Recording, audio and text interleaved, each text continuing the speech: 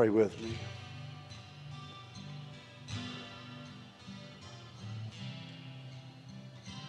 Thank you, Father, for amazing grace. Thank you that our future ultimately is very secure, that you hold us in your hands. Thank you for the blood of Jesus that was shed for us. And thank you for the call of Jesus to follow him. And the call of Jesus to walk with him and to go into all the world and make disciples. Thank you for those who came into this part of the world and began a disciple-making process when this country was very young. We love you. We praise you. Give us courage. Give us wisdom. Give us insight. And use us, Lord, to your glory until the whole world knows the amazing grace of God our Father and of Jesus our Lord.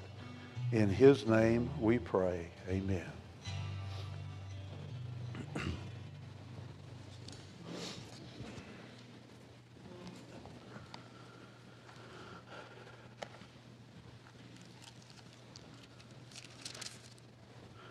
I want to invite you to turn in your Bible. Now, this morning I'm using the Good News translation.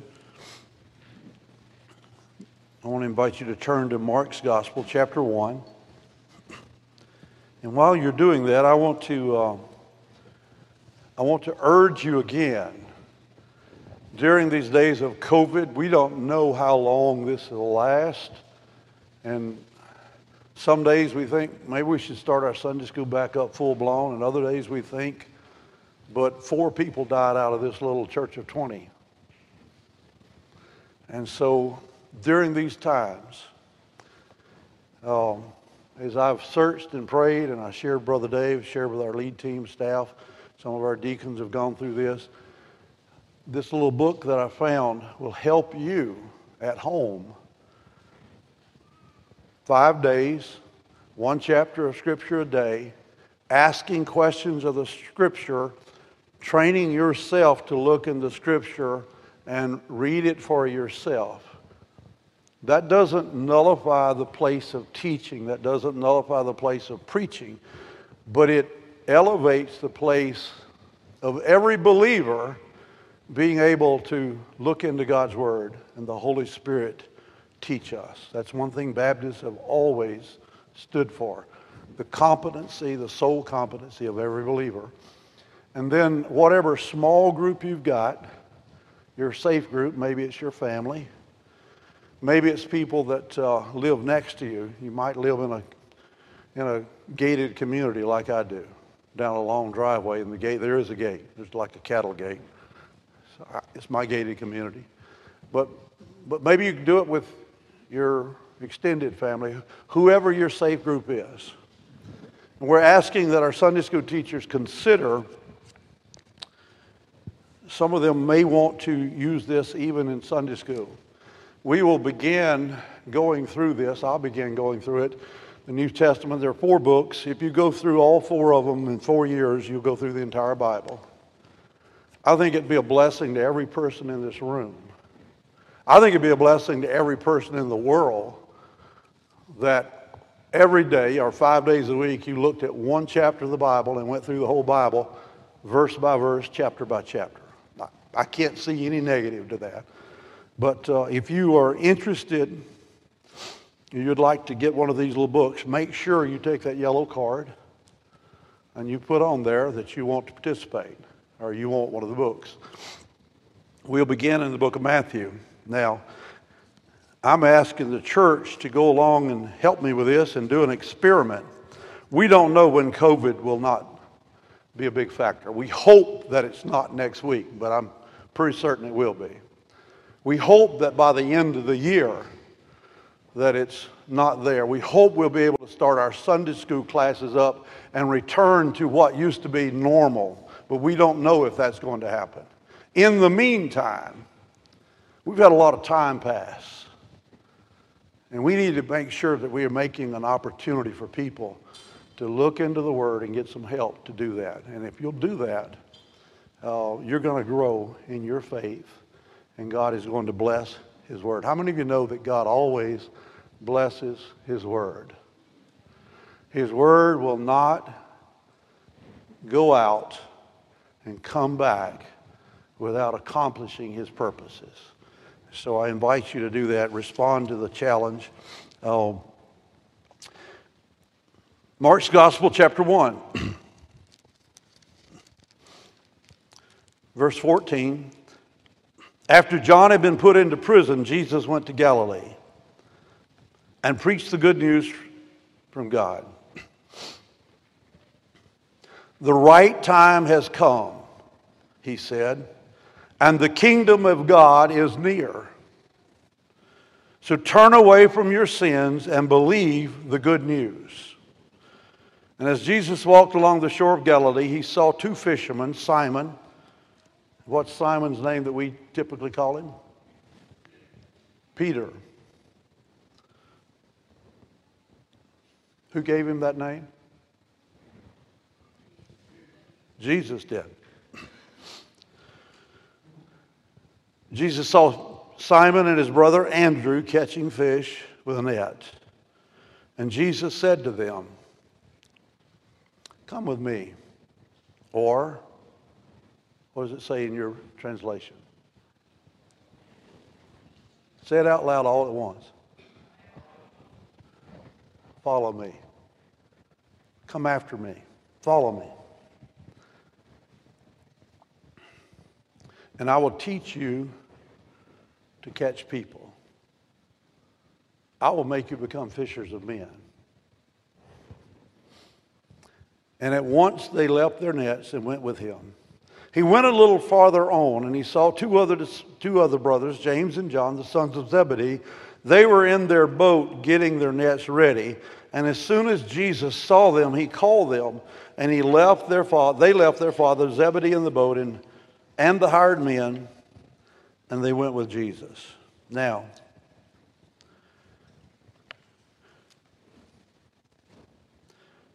go back probably one page to the last chapter of Matthew, chapter 28.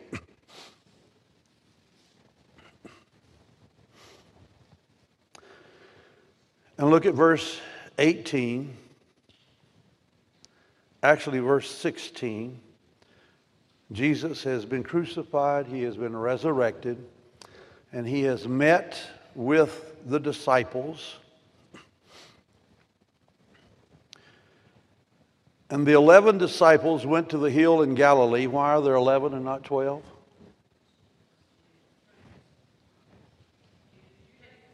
Because Judas betrayed him and hung himself. And when they saw him, they worshiped him. Oh my. Don't you long to see our Lord? Don't you look forward to the day face to face? I want to tell you, when we see his face, the style of our music will not matter. We will worship. When they saw him, they worshiped him, even though some of them doubted. In verse 18, Jesus drew near and he said unto them, I have been given all authority. The Bible says that God, through the resurrection of Jesus, declared him to be Lord. Capital L-O, capital O, capital R, capital D. Lord, Lord of lords, King of kings, the decision maker, the one to whom all honor and all glory belongs, the one who is all powerful. God declared him through the resurrection as he raised him from the dead, declared him to be Lord of all. And so Jesus said, I have been given all authority in heaven and on earth. Go then to all people everywhere and make them my disciples. Baptize them in the name of the Father, the Son, and the Holy Spirit, and teach them to obey everything I have commanded you. And I will be with you always to the end of the ages. Mark's gospel comes after Jesus. The setting comes in chapter 1 after Jesus, or after John has been put into prison. And I want you to remember that in the Gospel of John, as Jesus came up toward the river, John had been baptizing, and he had been teaching these disciples of his, those followers of him, those who attached themselves to him, to hear the Word of God, to learn how to become people who walk in a right relationship with God. And John had said to them, there's someone coming after me. I'm not worthy to untie his sandals. He is greater than I am, and I must decrease and he must increase. My job is to point to him, not to me. And when Jesus walked up to submit to baptism, John said to disciples, Peter, James, John, Andrew, this whole group was part of John's group, these four, and he said to them, look, behold, the Lamb of God that takes away the sins of the whole earth. And so John had shared with them that one was coming who was God's Lamb. Now, what is significant about that? I was reading this week, Debbie and I have been working through this in the Old Testament.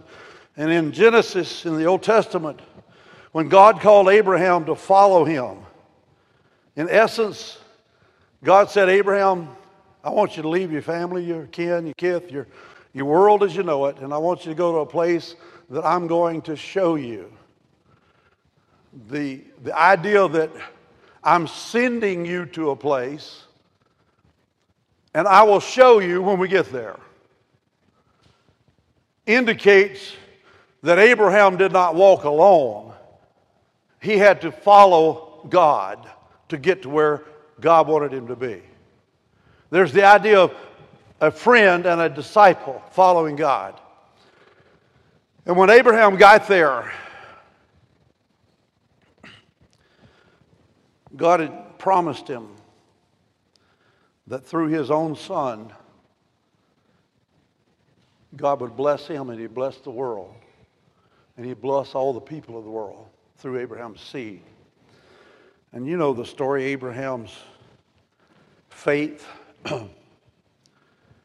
was tested. Abraham didn't do everything right. His wife Sarah said, Abraham, let's face it. Let's get real. Anybody ever tell you, let's get real? Listen, if they tell you, let's get real about this, and their version of reality does not match the promise of God, shut your ears. Because God promises, and he cannot and will not and never will lie. He will keep all his promises. Abraham, take my servant. And as a result of what in that culture was a legitimate, though we look at it, it's illegitimate. And God looked at it, it was basically illegitimate. And so Ishmael was born. Ishmael was not the son of promise. Ishmael was a son of the mind thinking how we're going to help God fulfill this promise. Any of you ever have the junior Holy Spirit complex? You ever think, God, I just need to help you out a little bit, so I'm going to figure this thing out. And then we're going to, I'm going to use my mind on this. We need to use our mind. The Bible tells us to love God with all our heart, with all our soul, with all our strength, with all our mind. We need to use our mind, but we never let our mind contradict what God has promised. And so over time, Ishmael goes away. And God brings his word to be true. 90-year-old Sarah had a baby by Abraham, and they named him Isaac. How many of you know what Isaac means, the name?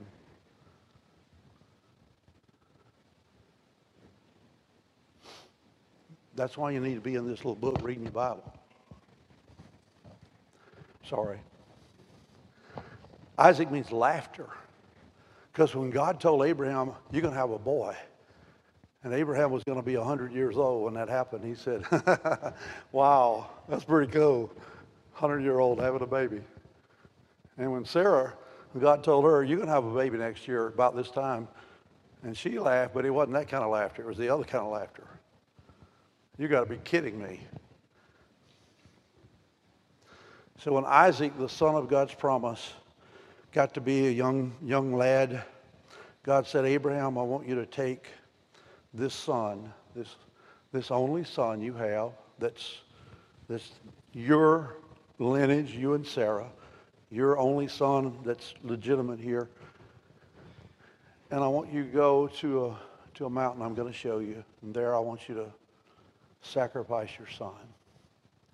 And Abraham walked with his servants and his son for 3 days. They carried wood, they carried coals for the fire in some kind of compartment they had with, I'm sure, ashes to keep the coal hot. I'm sure that was a long walk. Some of you have walked through dark and deep valleys, journeys, where you had to let go of a son or daughter, a husband, a wife, father, a mother, a friend. And that walk is a long, hard walk. I don't know what went through Abraham's mind. But on the third day, he told his servants, he saw the mountain in the distance that God spoke to him about, and he said, y'all stay here. We're going to go worship God up there, Mount Moriah. And then we're going to come back and we'll go home. And then the boy carried the wood or carried part of it. Abraham carried part of it. And they walked together up to that hill. And there Abraham prepared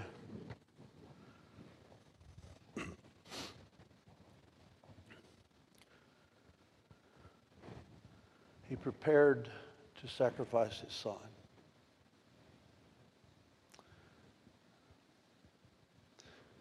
And God said, stop.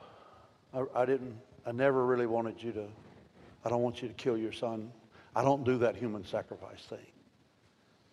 But I wanted to know that you love me more than you love your son. God tested his faith.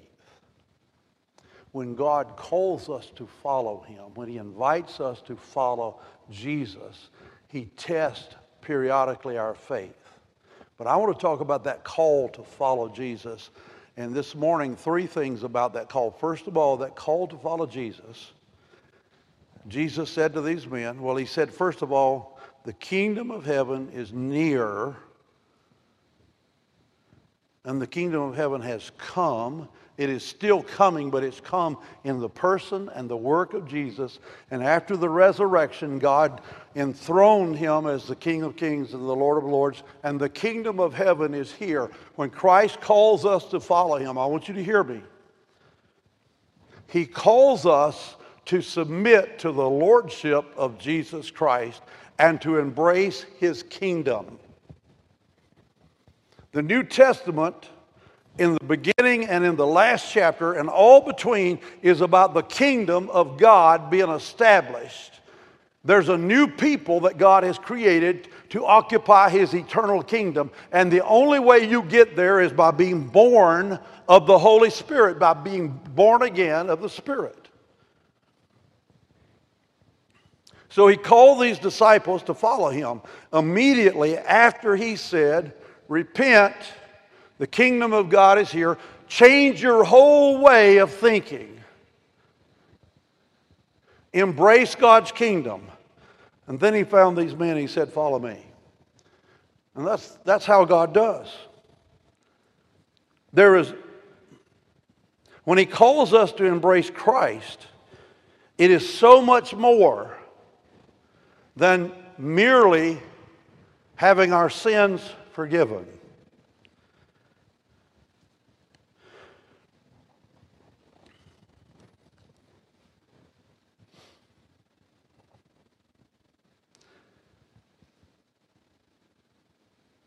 God's call to Christ is a call to submit to the lordship of Jesus, and by submitting to Jesus, to receive the gift of the salvation of Jesus.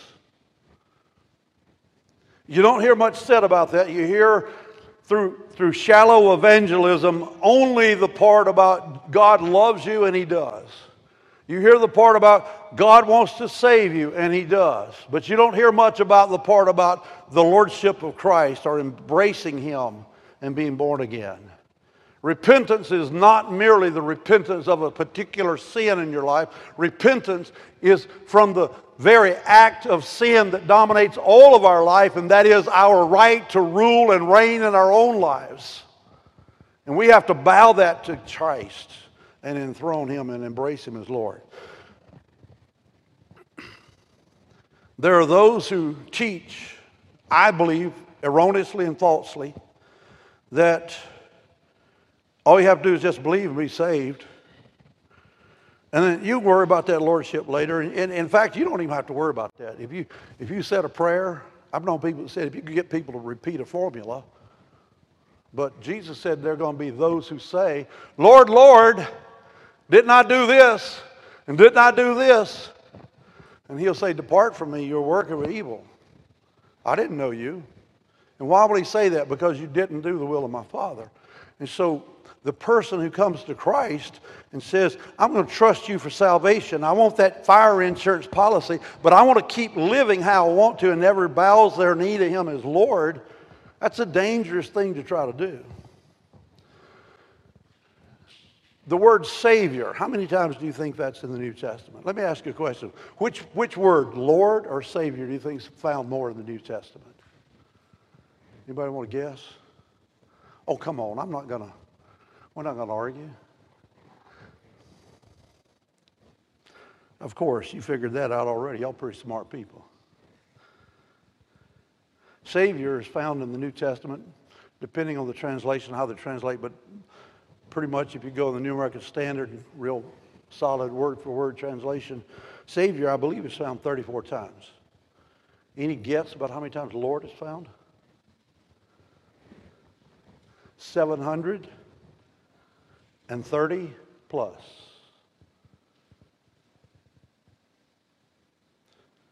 Where do you think God's emphasis is? You see, let's look at some scriptures. Acts 2:32. Acts 2:32. Follow with me. Turn in your Bible. I love to hear people looking in their Bible.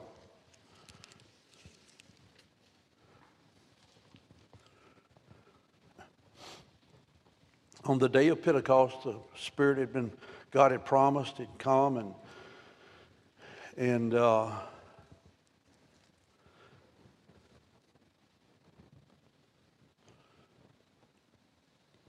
Peter is preaching and explaining all the unusual signs that are going on. And Peter said, he's preaching to the Jews who are assembled and want to know what's going on. He said, God has raised this very Jesus from death.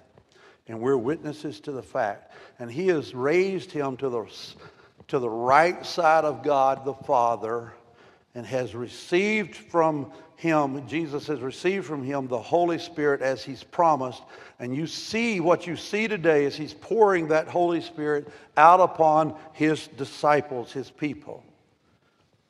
For it was not David who went into heaven, but rather he said, the Lord said to my Lord, sit here at my right hand until I put your enemies as your footstool under you. He's quoting a scripture from Psalm 2 where David said, the Lord said to my Lord. And the Jews wanted to think this refers to David. But David said, the Lord, God, said to my Lord. And what they're saying is that David's Lord was Jesus Christ.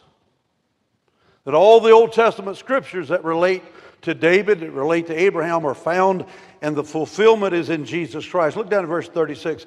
And all the people of Israel then are to know for sure that this Jesus whom you crucified is the one that God has made Lord and Messiah. And the people heard this, they were deeply troubled, and they said to Peter and the other apostles, what shall we do? And Peter said, each one of you must turn away from your sins, or repent, and be baptized in the name of Jesus Christ so that your sins will be forgiven and you'll receive God's gift, the Holy Spirit. For God's promise is made to you, to your children, and to all who are far away, and to all whom the Lord our God calls to himself. The very desire to know Jesus is God's call to you to embrace Christ. And as you embrace Christ the Lord, his work of salvation is bestowed as a gift upon you and me. And that work includes the Holy Spirit who, coming into your life and into my life, merges into my spirit and brings God's life into us. A life that cannot die. This body will die. Some of you may have detected that, I hope you haven't, but may have detected that I have one of my front teeth, old crown, break off, even at the gum line. They're telling me they can't fix it without doing implants. And then they're telling me how much implants are going to cost. And I'm like, I'd like to retire one day. But this body, no matter how much money we spend on it, how much time we spend on it, it's going to decay because this body is not me. It's my house. And it's temporary. But when we come to Christ, he bestows a gift. And that gift of the Spirit merges with my spirit, and born again, I'm a whole new person. And so are you if you come to Christ. That's the gift of the Lord to those who believe. Look at Romans 10, 9 and 10. Some of you know those verses, but turn your Bible and mark them.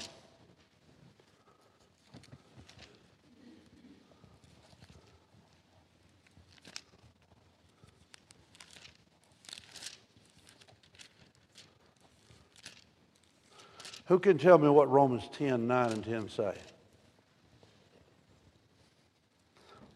Paul is writing and he's saying this word of confession is near you. You don't have to ascend into heaven. You don't have to go down to hell. This word of salvation is near you. It's even in your mouth. And verse 9 says, if you confess that Jesus is Lord. Our central affirmation is not Jesus is Savior, it's Jesus is Lord. The Bible knows nothing of salvation apart from the Lordship of Jesus Christ. You say, Gary, how could I possibly know when I came to Christ what that Lordship would entail in my life? You couldn't. You couldn't. But when you receive Christ, you have to receive him as Lord over all that you know about your life. What am I saying? I'm saying you don't come to Christ with half of your life held back. You don't come to Christ and say, God, I'll follow you and I accept your salvation, but you leave that other stuff alone. But people try to do that. I mean, if you wanted to be my friend and you said, Gary, I really like you, but I don't want to be around your wife. Now, it'd probably be the other way around, honestly. I mean, what kind of friendship would that be? You don't come to Jesus with holding on to all this in your life. You come to him and you say, Lord, I bow my knee to you. I take you as my Lord and Savior. I don't know all that entails. And as you face difficulties and testings and trials, the Bible teaches that those that God calls to himself will endure and persevere and overcome. And the promises of heaven are to those who are overcomers. Why are you overcomers? Because when you got saved, it was real.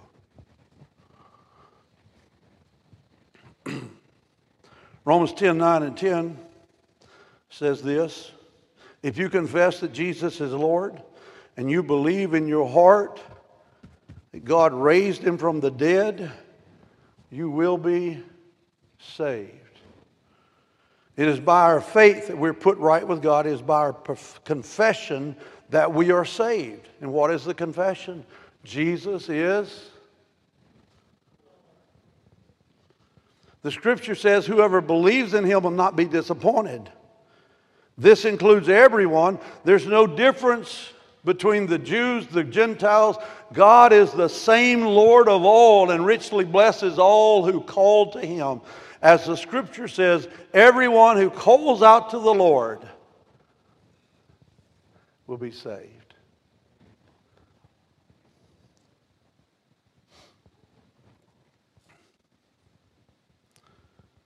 Turn over to Acts 16, or turn backwards, not very far from Romans 10.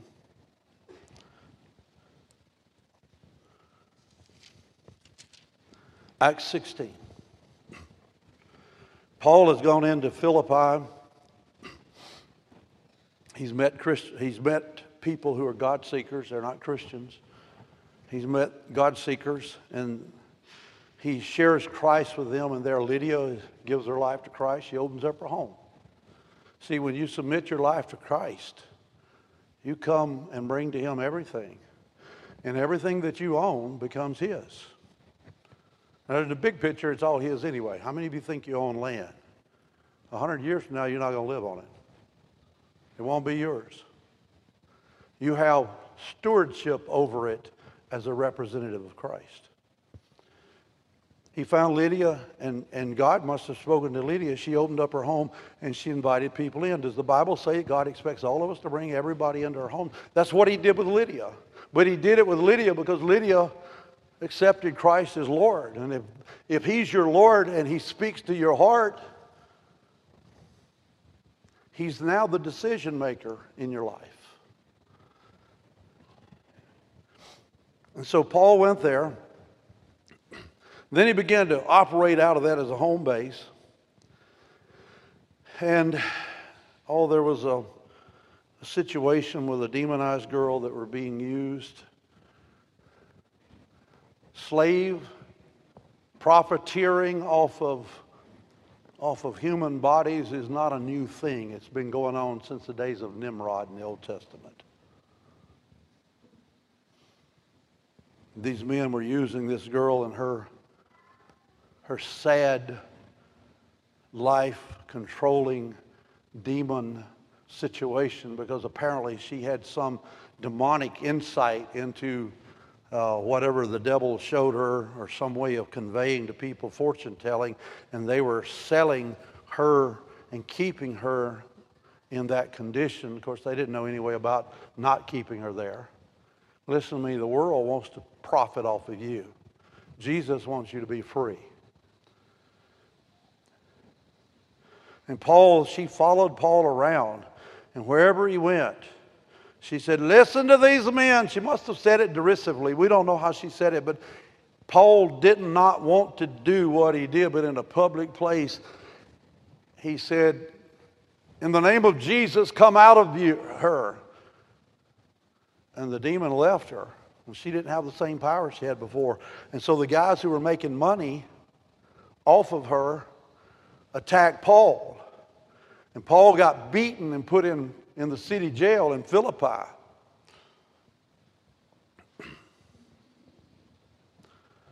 And there in the jail, he and Silas at midnight were singing praises to God. I still love what Bob Harrington said.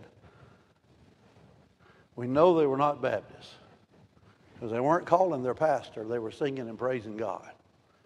I'm a Baptist, and he said that as a joke, and I said as a joke, but I'm telling you, not many of us would be singing and praising God if we were in prison, would we? That's what Paul and Silas did. And God sent an earthquake. The jailer was asleep, and he woke up, and the earthquake was happened, and the doors are open in the jail, the the chains on his feet came off. God did a miraculous opportunity of deliverance. But you know what? Paul and Silas didn't run from his circumstances. The jailer got up and thought everybody escaped, and in the Roman law, if you're guarding a prisoner and he escapes and he is under a sentence of death, you get the death. You take his place. And so the jailer knew that he would be killed but tortured, and so he took a sword to kill himself. And Paul said, stop, don't do that, we're here. Don't hurt yourself. And here's the thing that's amazing. There is no way for that that we know of. There's always a way that we don't know of, but there's no indication of that jailer ever having any experience at all of hearing the gospel about Jesus, except Paul and Silas in the jail singing and praying and praising God. And what does the jailer say? What must I do to be saved?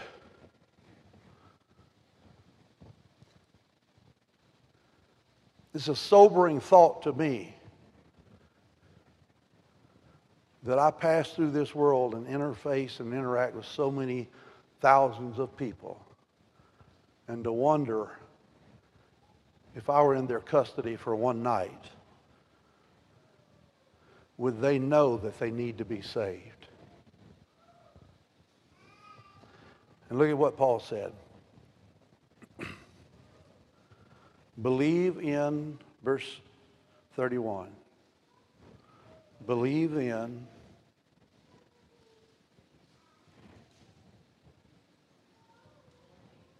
I can't hear you. Thank you for helping me. Believe in the Lord Jesus Christ, and you will be saved, and your family. And so the jailer, and they preached to him the word of the Lord. You see, the Bible refers to Jesus. We talk about he's my Savior, and he is if he's our Lord. But the Bible refers to him 700 times in the New Testament alone as Lord. God's emphasis on the lordship of Christ in our life. Philippians chapter 3, down at verse 7 through 10, Paul he's writing, and he said, these Jews are coming and preaching that you don't have to do this, or you have to do this, you have to do that. He said, I was privileged. I was born a Jew of the Jews, a Pharisee of the Pharisees, and then he lists all these human accolades that should give him in Judaism a standing with God.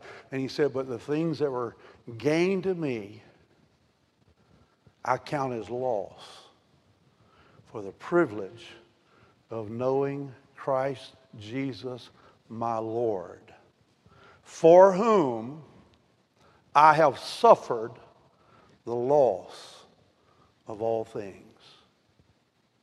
Did you get that? Jesus said, the gospel, the message of the gospel is like a pearl of great value. And the pearl merchant comes in and he sees this one pearl that is of tremendous value. And he goes and he sells all of his treasures in order to purchase this one pearl. The kingdom of God's like a treasure that's hidden in the field. A few years back, there was a treasure that was hidden in the mountains out in Colorado. A bag of gold that somebody deposited. And when he got up 40 years later, he created this, gave hints. And gold hunters were going through all the mountains out in Colorado, Wyoming, and in that area trying to follow the hints. And one man found it. Went from whatever to being the richest guy, getting this whole big bag of gold. Jesus said that the kingdom of God is like that a treasure is buried in the field. You don't go tell everybody about that treasure. You go and you sell all your land and all your houses, and you come back and you buy that land where the treasure is buried so you can have the treasure. Paul said, in essence, Christ he is the pearl of great price. He's the treasure that is worthy of forsaking all that I know and leaving behind and selling. I count it all as loss for the supreme privilege of knowing Christ Jesus, my Lord.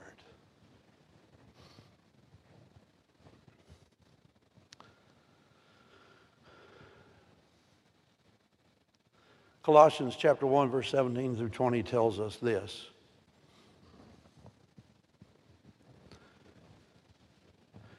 It tells us that Jesus lived, died, and was raised from the dead so that he might, in all things, have preeminence. There are many Christians in whom Christ is present, but maybe not prominent. I want to ask you, if you claim that Christ is present in your life, is he prominent? Can people tell? Do you speak of him? Do you walk with him? Is he prominent? But you know, he didn't die and be raised from the grave to be prominent. He died and gave his life to be preeminent. What does that mean? That means first place. First place above all else. Christ is above my loyalty and my love for my wife, and no other human being is above that. He is above my loyalty and my love to my family. He is above my loyalty and love even for my own self, that he might have first place in all of our lives and in all the world. And the Bible teaches us, yes, we're going through some times that seem to be uncertain, but hear me. There are no uncertainties with our God our Father.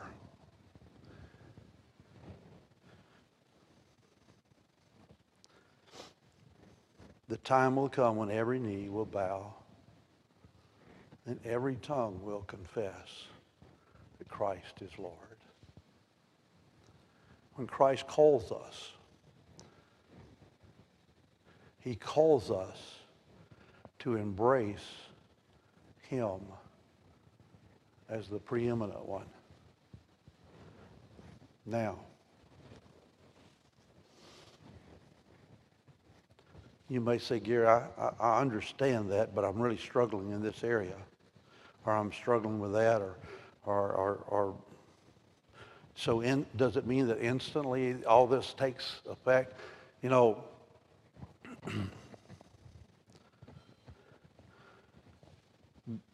instantly within the moment of decision, we enthrone him as Lord. But the rest of our lives, in small ways, in moments of decision and crisis, we work out and we walk that out in our life. Which will bring up my next point, that when Christ calls us, he calls us to embrace Christ as Lord and to follow him as disciples. But that's for another week. You can breathe out now. Bug said she had till 12 o'clock noon, but I don't, and you don't. So let's go to the Lord in prayer. What is the Holy Spirit speaking to you this morning?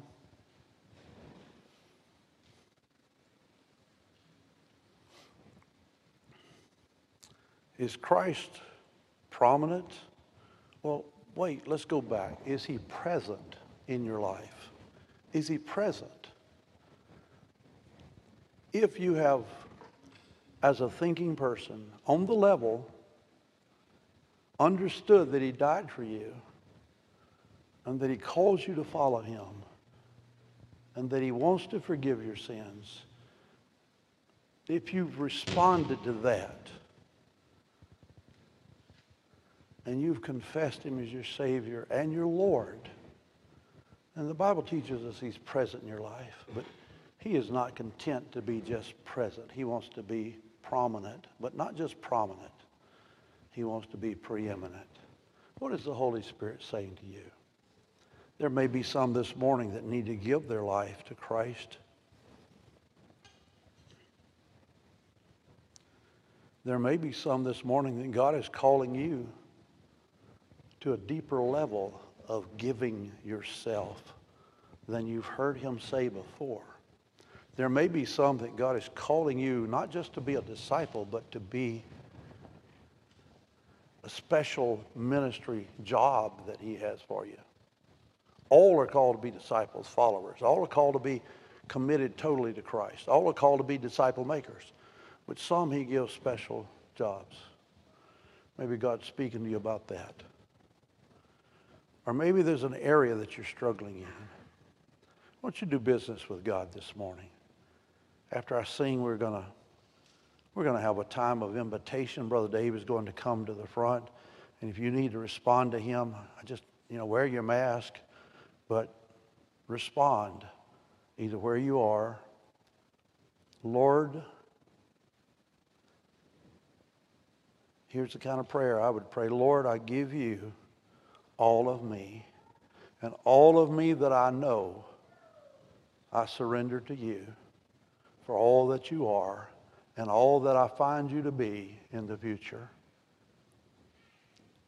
Come into my heart, take over my life, and change me into the person you want me to be. Lord, I bring to you this struggle.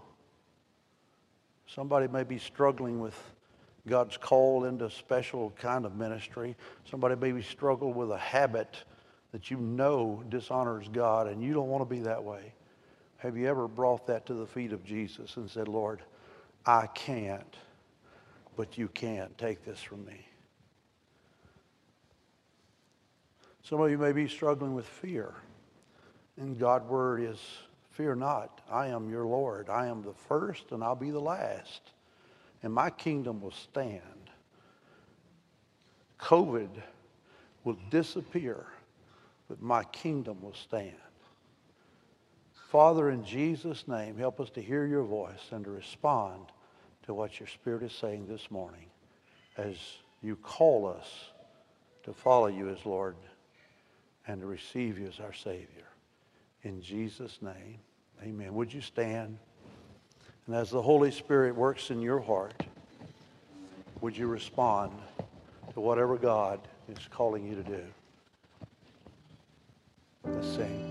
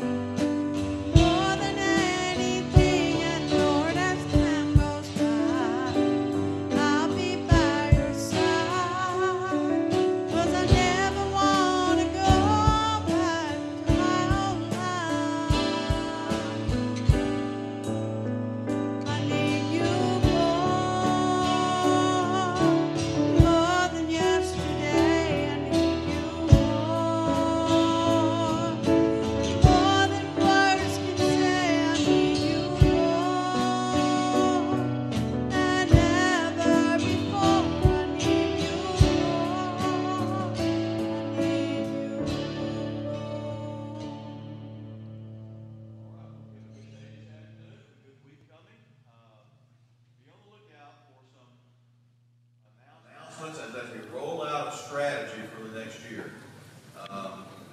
Nobody likes the COVID situation, but it is the context that we are in. And so what we're trying to deal with now as a church is that what kind of church do we need to be and what do we need to be doing in line with the context.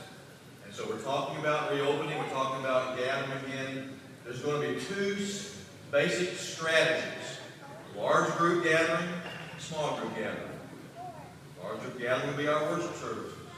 Small group gatherings will be the discipleship groups that you've heard Brother Gary talk about today. Small group gatherings will be Sunday school groups, whether they meet on Sunday morning or in their homes during the week. And also the small group gatherings on Wednesday night, which will be a virtual discipleship group. We're asking the church to consider using the D-Life material as our basic tool for small group ministry. Sunday school classes will be allowed and have the option of using their quarterly material if they want to. But we can also use the D-Life as the Sunday school material for Sunday school classes. You'll be hearing more about that. We're going to be rolling this out during the month of August. And we look to hopefully begin with the new church here in September and project out for 1 year. The D-Life books cover enough Bible study material for 52 weeks. And so the new church year begins on September 1st. We are trying to think of and how we need to be operating as a church in a context that nobody likes, but yet exists, and therefore we need to try to respond to it.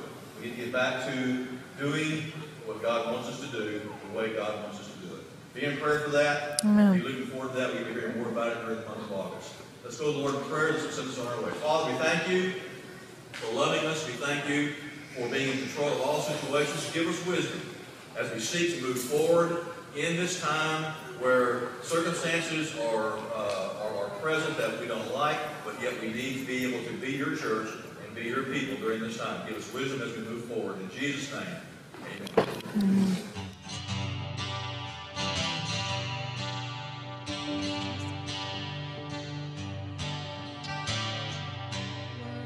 In His hands.